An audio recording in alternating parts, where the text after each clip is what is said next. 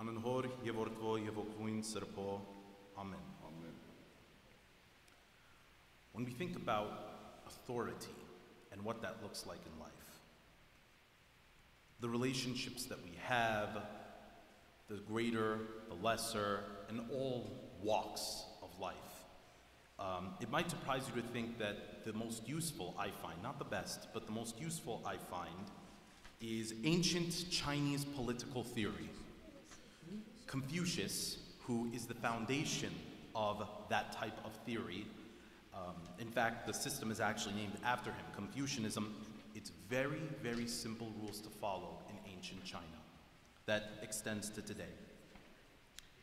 The children obey the parents. The women obey the men. The employee obeys the employer. The soldier obeys the commander. And the civilian obeys the state government. Nice, simple, ordered, peaceful society. As we know, for human beings, it rarely turns out that way, but this was their best attempt. And even though as a society, we may not agree with every single statement that Confucius had to make about how he thought society should run, more or less it has followed us as human beings into today's society. We expect school children to listen to their teachers who instruct them. We expect employees to follow the lead of their employer and to carry out whatever tasks they have in their jobs. In civics, we rely on certain documents, Constitution, Bill of Rights, various amendments attached to those, state law, local law, to govern how we live our lives from the legal perspective. All of this boils down to authority and how we understand it as human beings. Now, I mentioned what I thought was the most useful way that I believed society was organized. And indeed, it's very nice, clear, and concise.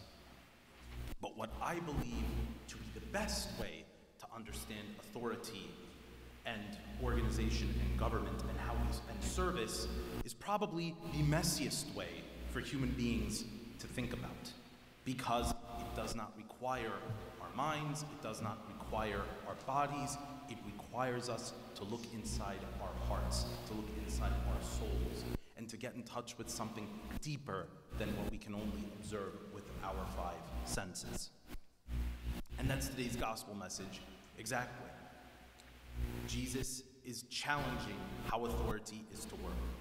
He tells his disciples in today's gospel and over again, I am indeed the stronger one, but I came to serve you.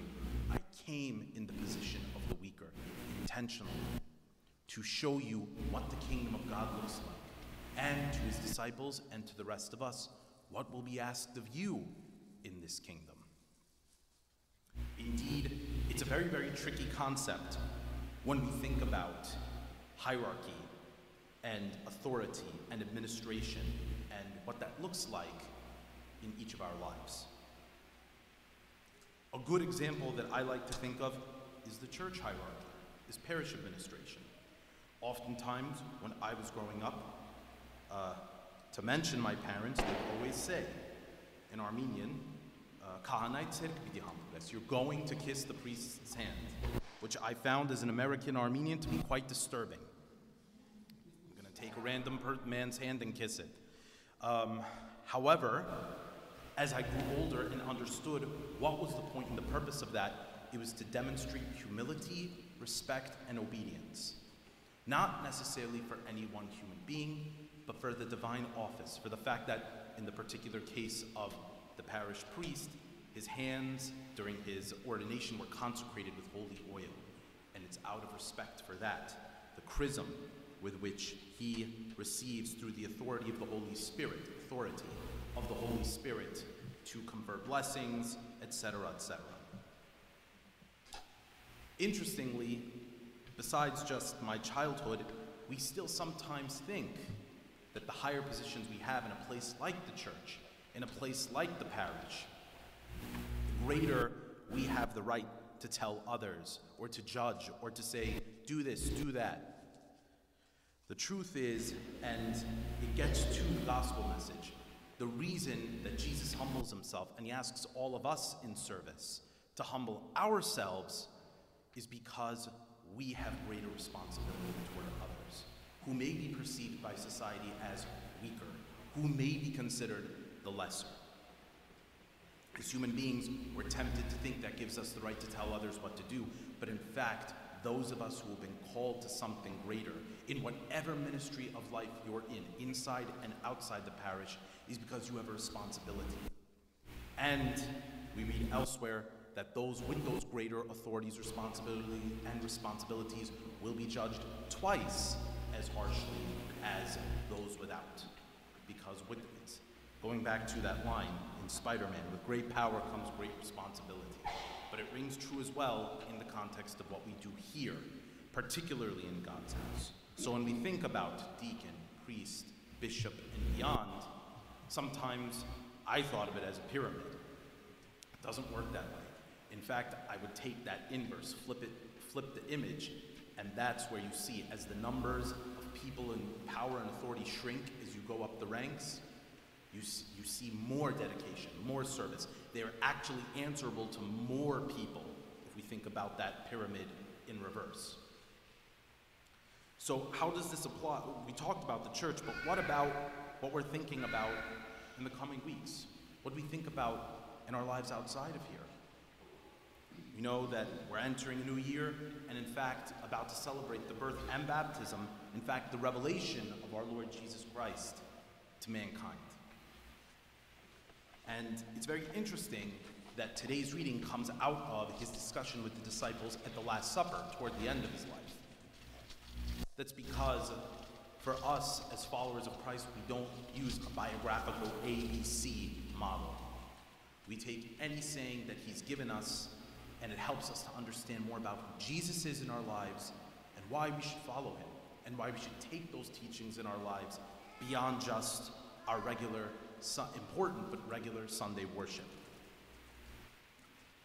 This reading we read right before the Christmas holiday as a reminder of what Jesus himself does.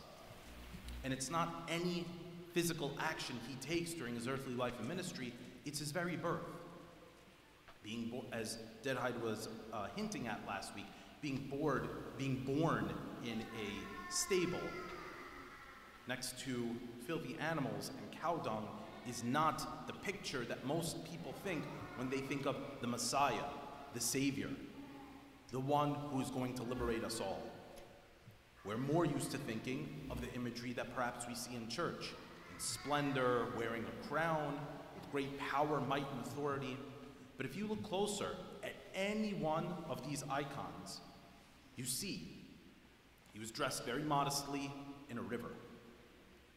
Or you see or hear about the swaddling clothes lying down in a manger.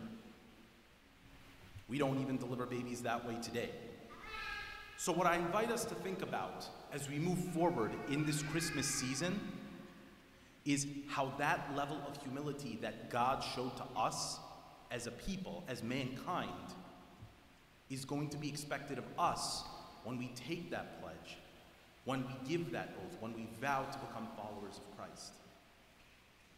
As important as what we do here is, the Sunday Badara, the worship, hearing the word of God, receiving and tasting the body and blood of our Lord and Savior Jesus Christ in the act of Holy Communion, it becomes imperative that that faith be lived out in our day-to-day actions.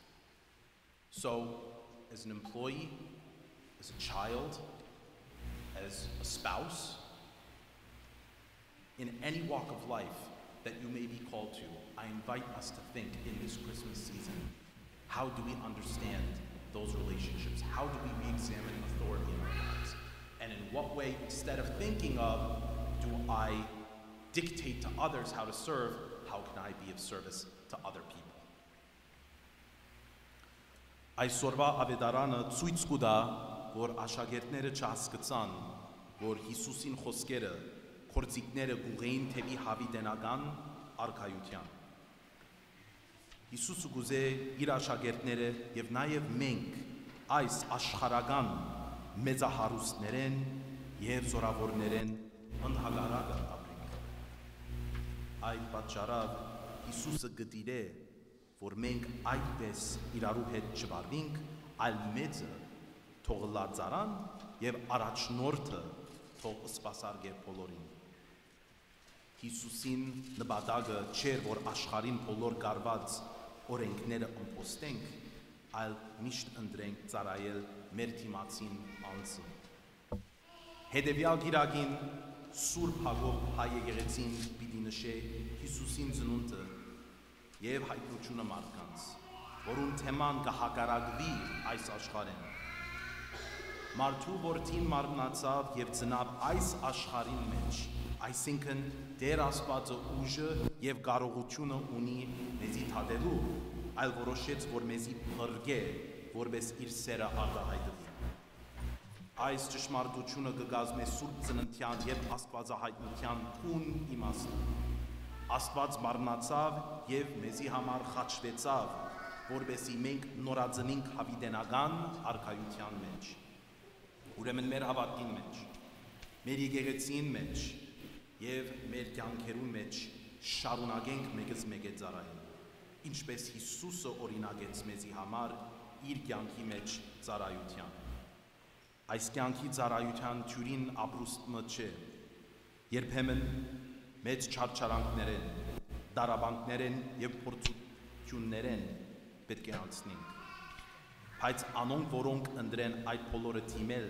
Տեր Աստուծո հետ, Հիսուսը կխոստանա իր հոր մեջ ժառանգած երկրավոր արքայությունը։ Աղոթենք, որ մենք նաեւ ընդունենք այդ հավիտենական հրավերը այժմ եւ միշտ եւ հավիտյանս հավիտենից